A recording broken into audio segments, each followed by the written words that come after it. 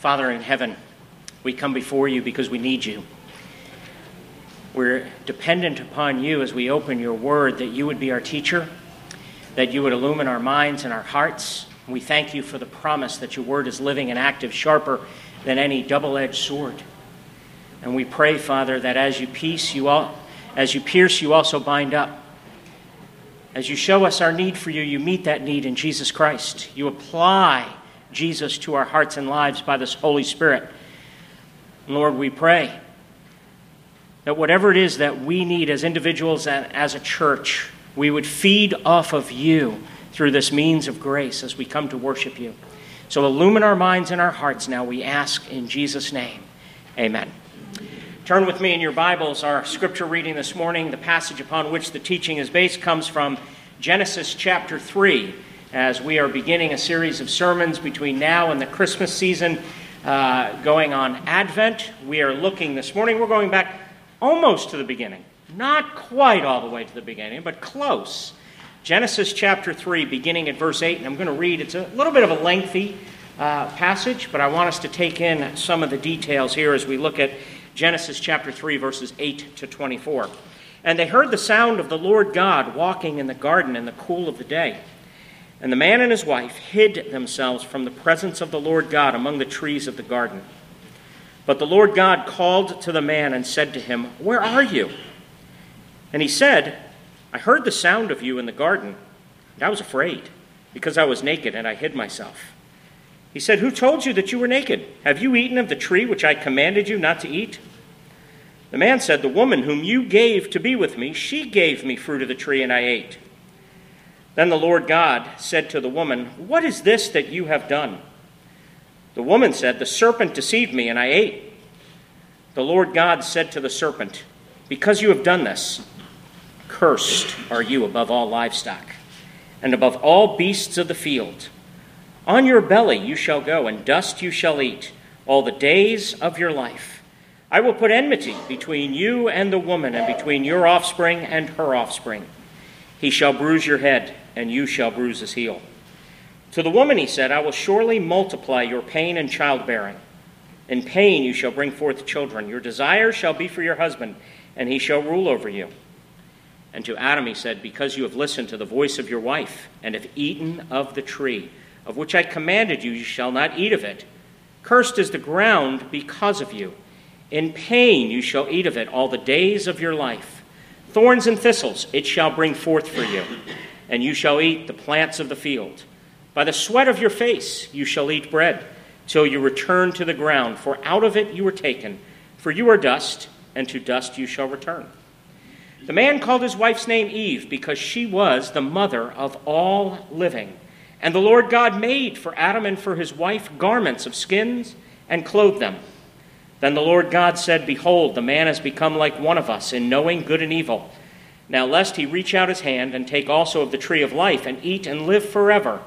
Therefore the Lord God sent him out from the Garden of Eden to work the ground from which he was taken. He drove out the man, and at the east of the Garden of Eden he placed the cherubim and a flaming sword that turned every way to guard the way to the tree of life.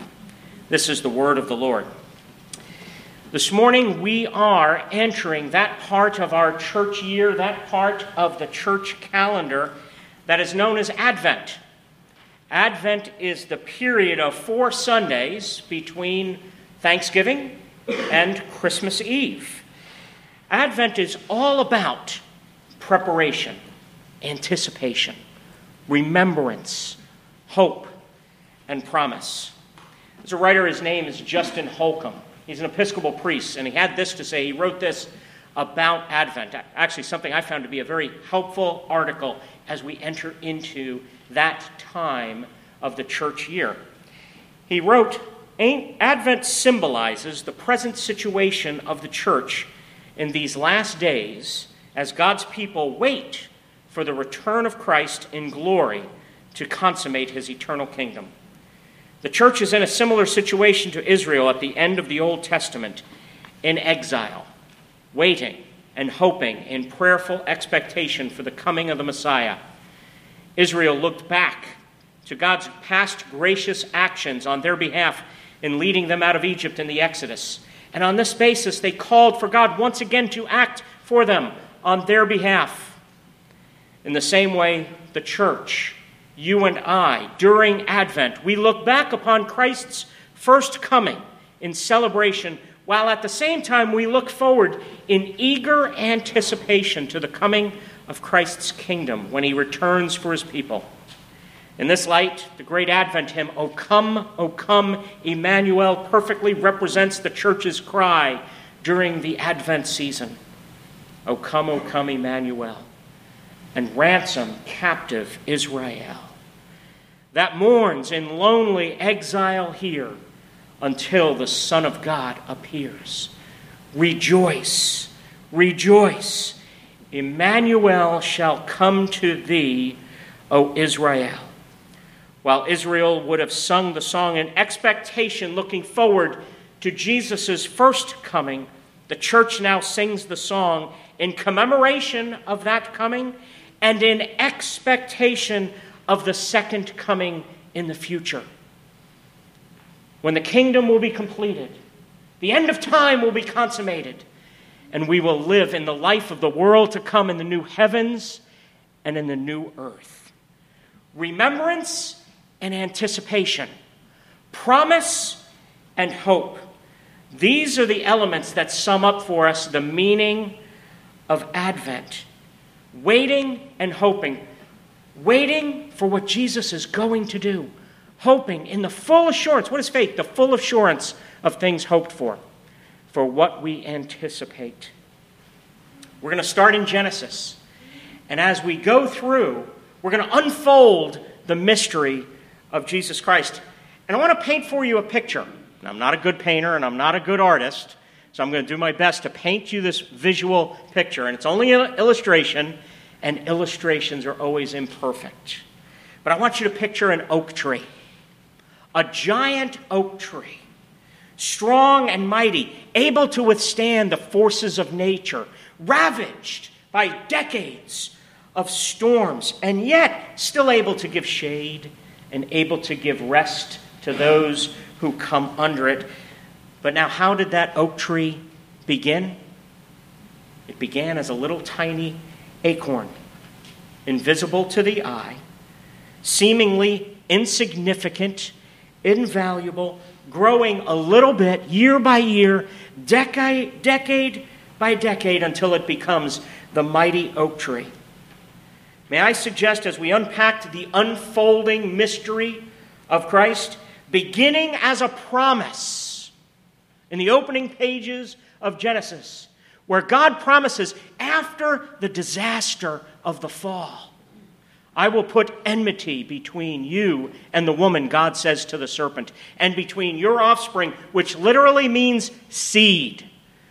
Beginning as a seed, growing, unpacking, seeing the beginning of the mystery, seeing as we open the pages of the Old Testament that the mystery is threatened.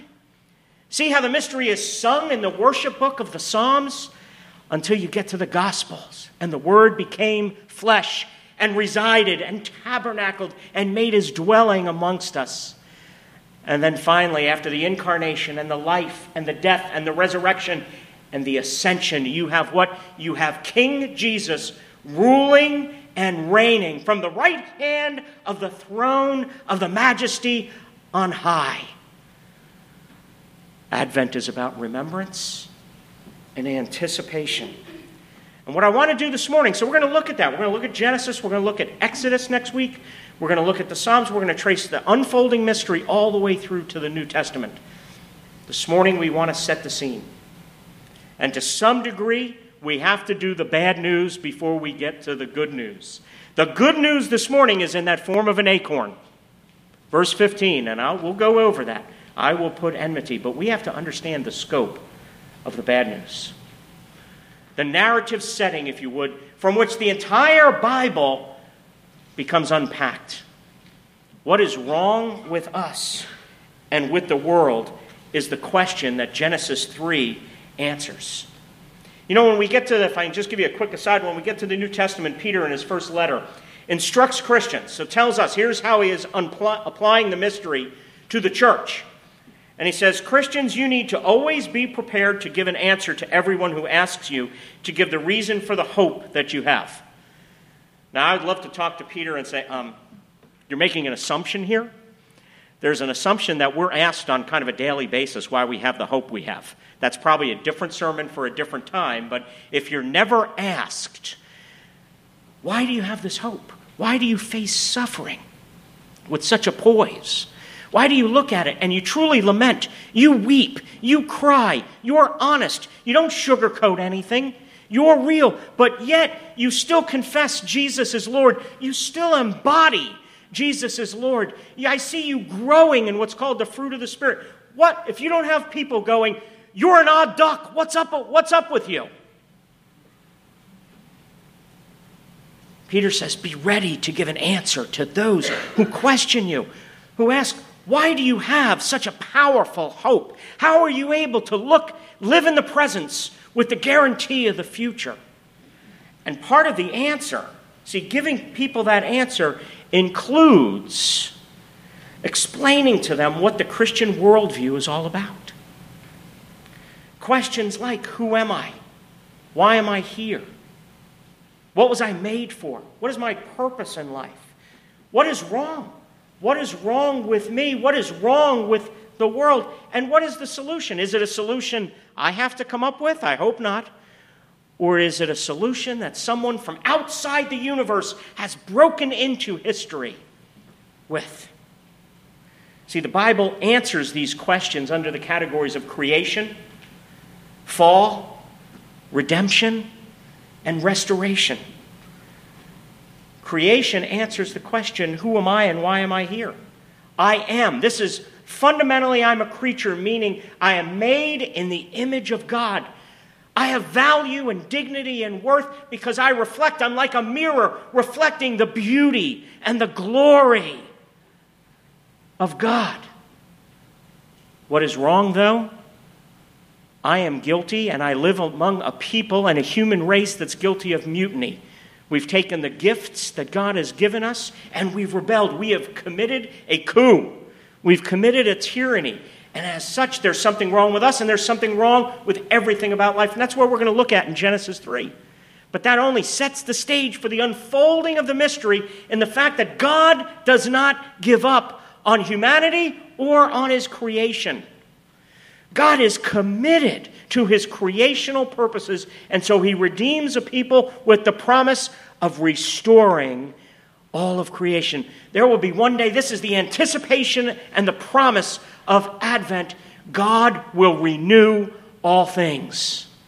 And he's inviting us as his church to join him in the renewal of all things. This morning we want to set the stage. We're looking at that little sliver known as the fall and the consequences of the fall. And we want to look at it from two perspectives. We want to look at the comprehensiveness of sin, the scope. And it's a wide, the best I can do is give you an I'm going to frustrate some of you, I'll tell you that right now, because there are a lot of details. Genesis 3 is a sermon series, not just one sermon in itself.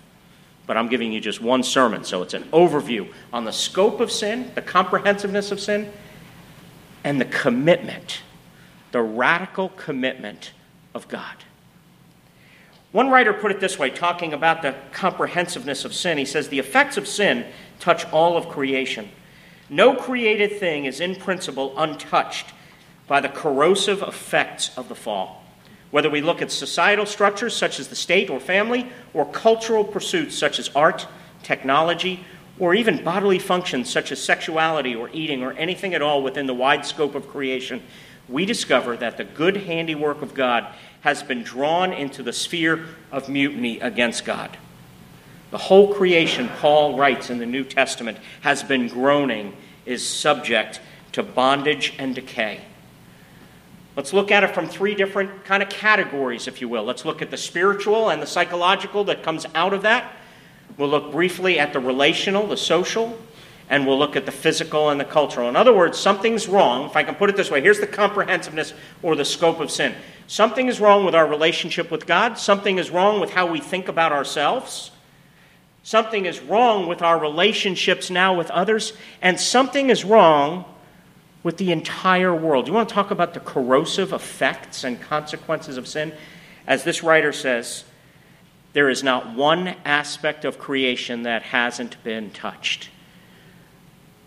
Which, let me give you the good news. That means when it gets to salvation, that means there will not be one aspect of creation that God does not restore. So even as you hear this bad news, this is one of the tricky things about Advent, is you're called to have a little imagination. It's very difficult to just kind of go outline one thing at a time, because you have to keep in a sense, the whole. We have to look back at the corrosive effects of sin to then look forward. If you only do that, you're going to fall into despair. But you want to then take that and have it propel you forward so that you are caught up in the glory of the promise. We're not talking about just salvation and being whisked off to heaven, but God will restore everything. That is absolutely wondrous and beautiful. And I want you to, what did the hymn say? Come and worship Christ, the newborn King, who God said, this is what makes the words, for God so loved the world that he sent his only Son to be wondrous. The bad news, spiritual alienation. Look with me at verse 8 and what it says in verse 8. And verse 8 is disastrous because remember, they're created in the image of God to have fellowship, communion, partnership with God. I'm not going to teach a whole lot on what the image of God means, but the image of God, I've used the illustration before, that God has set up the world to be his home, to be his temple, his sanctuary for him to dwell with, and that he has his image bearers to be, and I use the illustration of a toolbox. God's the architect, he's the foreman, he's the one building everything, and he has hammers and nails and saws and whatever other tools there are, and we're the toolbox. And the image of God means that we've been given the vocation of managing God's world as God's representatives on God's behalf. Meaning we are priests and we are vice regents, meaning we're ambassadors for God to run God's world for him. And we were created to do that in utter partnership with God. That's why I love when the text says, and God was walking with them in the garden in the cool of the day. I would love to know what that looked and felt like. Are we going jogging now, God? Are we going down to the pier to take a look at the beach? What are we doing now, God?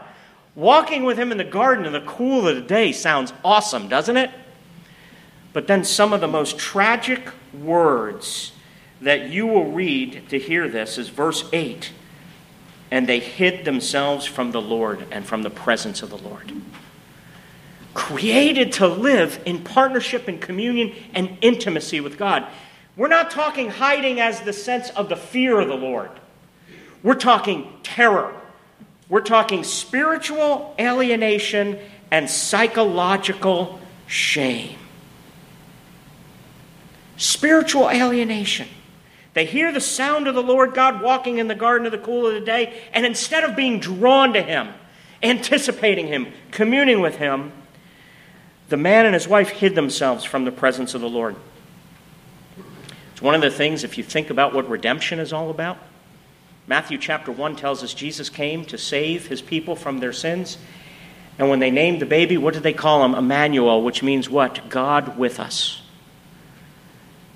Just as one of the consequences of the fall was being terrified, being fearful, avoiding the presence of the Lord, redemption is Jesus has taken upon himself everything that would keep us separate from God so that now he can be God residing, God in our neighborhood, God tabernacling, God dwelling with us. That means there is not, just in the prey of practical application, that means there is not one moment of any day that you ever have to face alone. In the midst of pain, in the midst of loss, in the midst of... See, that's the meaning of the now and not yet. We live in a lot of not yet. We still suffer disease. We still suffer loss. We still suffer rejection. We still suffer betrayal. But the now is Emmanuel, is God with us. And because of the beginning of the mystery that I haven't gotten yet, we don't have to hide from the presence of the Lord. We don't have to hide. His presence can become a comfort and a relief, a power and a strength. Not only a grace that brings forgiveness, but a grace that brings transformation. The spiritual alienation, though, also leads to, remember I said psychological alienation. They hide themselves from the presence of the Lord. Isn't it a shame they feel like they have to hide? Now, one commentator points out, he says, even though the word shame isn't used here directly, it is certainly seen here. They hearken back to chapter 2, verse 25 in Genesis 2, where the text says they were both naked and unashamed. And then they say how this verse is the opposite of that.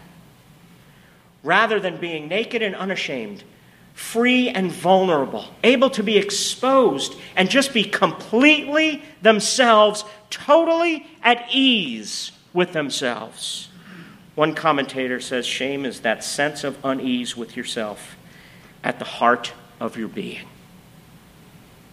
One of the most disastrous effects of the fall is that we don't, and I'm not talking about self-love in the sense of love yourself autonomously, independently, apart from God, but a sense of being grateful, of knowing who you are in God, of knowing your value, of knowing your worth, and being at ease from yourself. Shame is that sense of a complete unease, so that you're afraid of being known. You're afraid of anybody really seeing you. You're always feeling like if somebody knew me, if somebody really knew me, they wouldn't like me. That is one of the most disastrous effects of the fall. And psychologically, because of that shame, they're also not able to know themselves. Adam and Eve hide from God out of a fear or terror of God, not that sense of awe and wonder. And as one commentator points out, while on the one hand, they sense they're now unfit for the presence of God, their understanding of the reason for that, being their sinfulness, completely escapes them, so that they don't even have a proper knowledge of themselves. And so one of the things, again, spiritual and psychological effects, looking at the scope of the comprehensiveness of sin. We're not able to see our own desperation for God. We're not able to see our own need for God. We need, once again, God to take the initiative. And one of the things we see is that when God begins to regenerate a sinner, he gives them some semblance of self-knowledge. Regeneration begins with a sense of knowledge of your own sinfulness, knowledge of your own misery, knowledge of your need for someone to swoop in from the outside to save you. But part of the sadness, the tragedy of sin is it binds us to really know ourselves. And if you can't know yourself, you can't really know others. Look with me at verse 12 and 13. Again, I said this real brief. But if you look at some of the social or relational aspects and tragedy, effects of the fall, they go from blindness and self-justification to hostility, anger, and blame shifting. Verse 12, God asks Adam, and how does Adam respond? He says, the woman whom you gave to be with me. Now, I love this. He's blaming all over the place. There's obvious blame to the woman. It's her fault. But there's really subtle blame. Adam's messing with God here. I love how he puts the woman whom you gave to me. Like, God, you kind of gave me a flawed creature. You messed up here. You kind of, what were you thinking, God, with that whole go to sleep, out of the rib stuff? You kind of messed up here a little bit. And I'm not defending Adam, by the way, if you're wondering what I'm doing. Adam was there's a complete fragmentation in relationships. I guarantee you one of the things that will never, ever work in relationships is blame shifting and defensiveness. Just to give you, again, practical application, if there's strife, if there's struggling, if there's awkwardness, if there's tension in a relationship, even if you're 99% right and the other person is 1% right, which I'd bet even money, that almost never happens. But if you're 99% right, let me give you a word of advice. Enter into the 1% where they're right. Enter into the 1% and enter into. See, one of the things we have to absolutely guard against. And wouldn't it be great if the love of God, think about that verse we read earlier in our confession section, the words of encouragement, where the Lord is a mighty one to save, where he rejoices over us with gladness. He quiets us by his love. Wouldn't it be great if we were so secure in his love that his love could quiet our getting in the next word, defending ourselves, showing the other person where we're right, always saying, but you know how many times we do that in conversations? It's almost like we're on the edge of our seat, just so. Imagine if we could be abiding and resting in the love, knowing we're secure, we're safe, we're loved, even if we're 99% right. How much more unity and union and intimacy would there be if we entered in and go, tell me how I came across you and that made you feel. Even if deep down you're going, it's only 1%, I'm 99%. Imagine if the love of Christ could comfort us and we could abide in it, be quiet by his love. But see, you don't see that happening here in Genesis 3. The woman that you gave to me, God, your fault. You did this to me. I didn't mess up the world. You did this. Fragmentation. So God turns to the woman. The serpent. See, you do have three different parties here. You have God, you have humanity, and you have the serpent. And she goes and blames, but you have a relational mess. What's wrong with us and the world? Something's wrong with our relationship with God. Something's wrong with our relationship with ourselves. That being wrong causes that defensiveness, causes that anger, causes that, and I know we go, I get angry. I'm not, be careful. A lot of us are angry people. We don't just get angry, we are angry. We're defensive. We're fearful. We're anxious. We have addictions. All of these different things come out of Genesis chapter 3. And then lastly, there's physical and cultural ramifications. Look with me down at verse 17. Now God's going to speak to Adam, and he says, because you've listened to the voice of your wife and have eaten of the tree of which I commanded you, you shall not eat of it. Cursed is the ground because of you. In pain you shall eat of it all the days of your life. Thorns and thistles it shall bring forth for you. And you shall eat the plants of the field. By the sweat of your face you shall eat bread, till you return to the ground. For out of it you were taken, for you are dust, and to dust you shall return. Now, it is very important when we read this to remember the teachings of chapter 2. Chapter 2 gave us the dignity and the beauty of work. And work itself is not being cursed here. What this is saying is that just as sin has spiritual, psychological, and social or relational consequences, sin also affects us physically and culturally. Remember what I said earlier? Part of being, who am I and why am I here? I'm an image bearer. And I was created and given a vocation. And by vocation, I don't mean your job. That's your role. Vocation is your calling to be an image bearer. Listen to how one commentator put it. He says, the image is a vocation, a calling.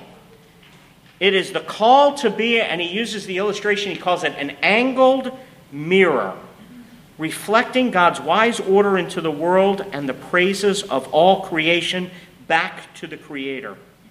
He writes, this is what it means to be the royal priesthood. Looking after God's world on God's behalf is the royal part. You are the representatives of the world, called to manage. That's why family was created. That's what the purpose of justice is all about. You're called to manage, be stewards of God's world. God has placed his kingdom, his world, his temple into your hands, into the church's hands to take care of and to run, empowered by him. All this by grace. But that's what it means to be an image bearer.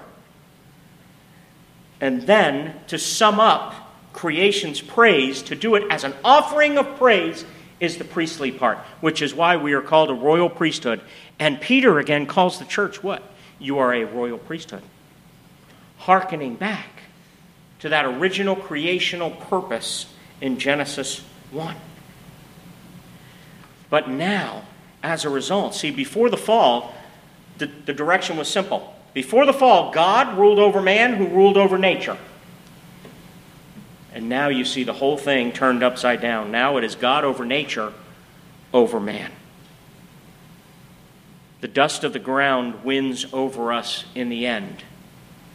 Or does it? Look with me at verse 15. And the radical commitment of God. I will put enmity between you and the woman, and between your offspring and her offspring. He shall bruise your head, and you shall bruise his heel. This is the Lord's words, first of all, to the serpent. And one of the things I love about here, you want to talk about salvation by grace right away at the beginning of the book of Genesis. And this is acorn form. Adam and Eve had to be going, what? What are you going to do? How are you doing this? This is why I'm calling this a mystery. An unfolding mystery. But look at the good news of this.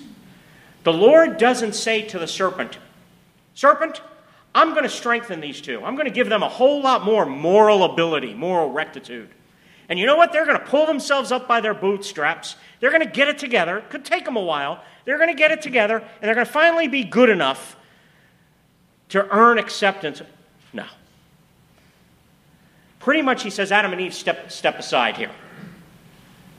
He says, I will put enmity. You know what he's saying to the serpent? He's saying, you picked a fight with the wrong guy. He goes, everything is a mess right now. Relationship between mankind and God is fractured. Relationship between man and man is fractured. Relationship between man and nature is fractured. But guess what? I'm swooping in from the outside. You want to talk about radical commitment from God? I will put enmity. Promise. Bank on it. Now, as we go through this series, you're going to see it threatened. Next week, we're going to look at Moses and the whole threat to those newborns and everything. I mean, the story of God unpacks, and there's drama on every page. And you need to be asking yourself at every point, what is going to happen to the promise? And you see at every point, God's radical commitment.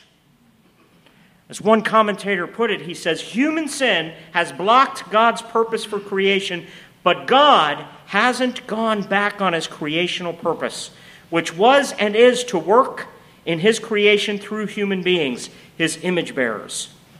He has not gone back on the plan. He's radically committed to the original plan. Through his true image bearer, Jesus the Messiah, he has rescued humans from sin and death in order to reinscribe his original purposes, which include the extension of sacred space, what was originally the garden, extending it into all creation until the earth is indeed filled with God's knowledge and glory as the waters cover the sea.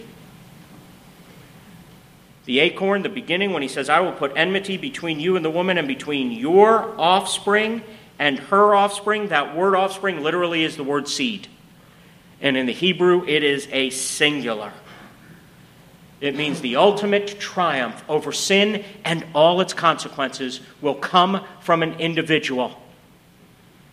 And that individual eventually is Jesus Christ. Now notice what else it says, because it says how it will come as well. There will be enmity. There will be warfare. This is a cosmic warfare going on between the family of Eve and the family of the serpent. And the text says, we learn here that this individual who eventually becomes Jesus will defeat the serpent utterly, cosmically, and completely. He will crush his head. That's a little bit what I think Tolkien was getting at in The Lord of the Rings. When Gandalf said to Sam Gamgee, yes, everything sad will become untrue. Everything sad. Physical, cultural, spiritual, intellectual, social, relational, everything sad will become untrue. Just as sin touches everything, Jesus' crushing of the head of the serpent will be so total and so complete that everything will be restored. The renewal of all things. Yeah, I want you to see the corrosive effects of sin, but I want you to explode with the glory of restoration. But it will come at a cost. Yes, he will crush the serpent's head, and the serpent will bruise his heel. On the cross, the heel of Jesus is bruised. The victory of our salvation is accomplished through the self-giving, the sacrifice, the death of Jesus Christ. Vindicated in his resurrection, triumphant, don't ever forget the ascension, where he is ruling and reigning. How do we experience the reality of the Lord your God is with you? He's in your midst. He's a mighty one to save. He quiets you with his love. He rejoices over you with gladness. He is a singing God who exalts, doesn't just sing, exalts. I mean, you think you go nuts over a football game? We don't even touch the singing God exulting over his church in loud singing. Why can God do that? Because he accepts the sacrifice of Jesus Christ on your behalf. Restoration, victory, and hope is by grace alone. Have you received that grace? And my Christian friends, are you living out of that grace? If you are, why are you so defensive? Why so angry? Why so addicted? Why so having to be right all the time? If you live by grace, explode in a life of love to God, to neighbor, to others, and to a world that needs that hope. The world does not need fragmentation, division, strife, hostility, and hatred.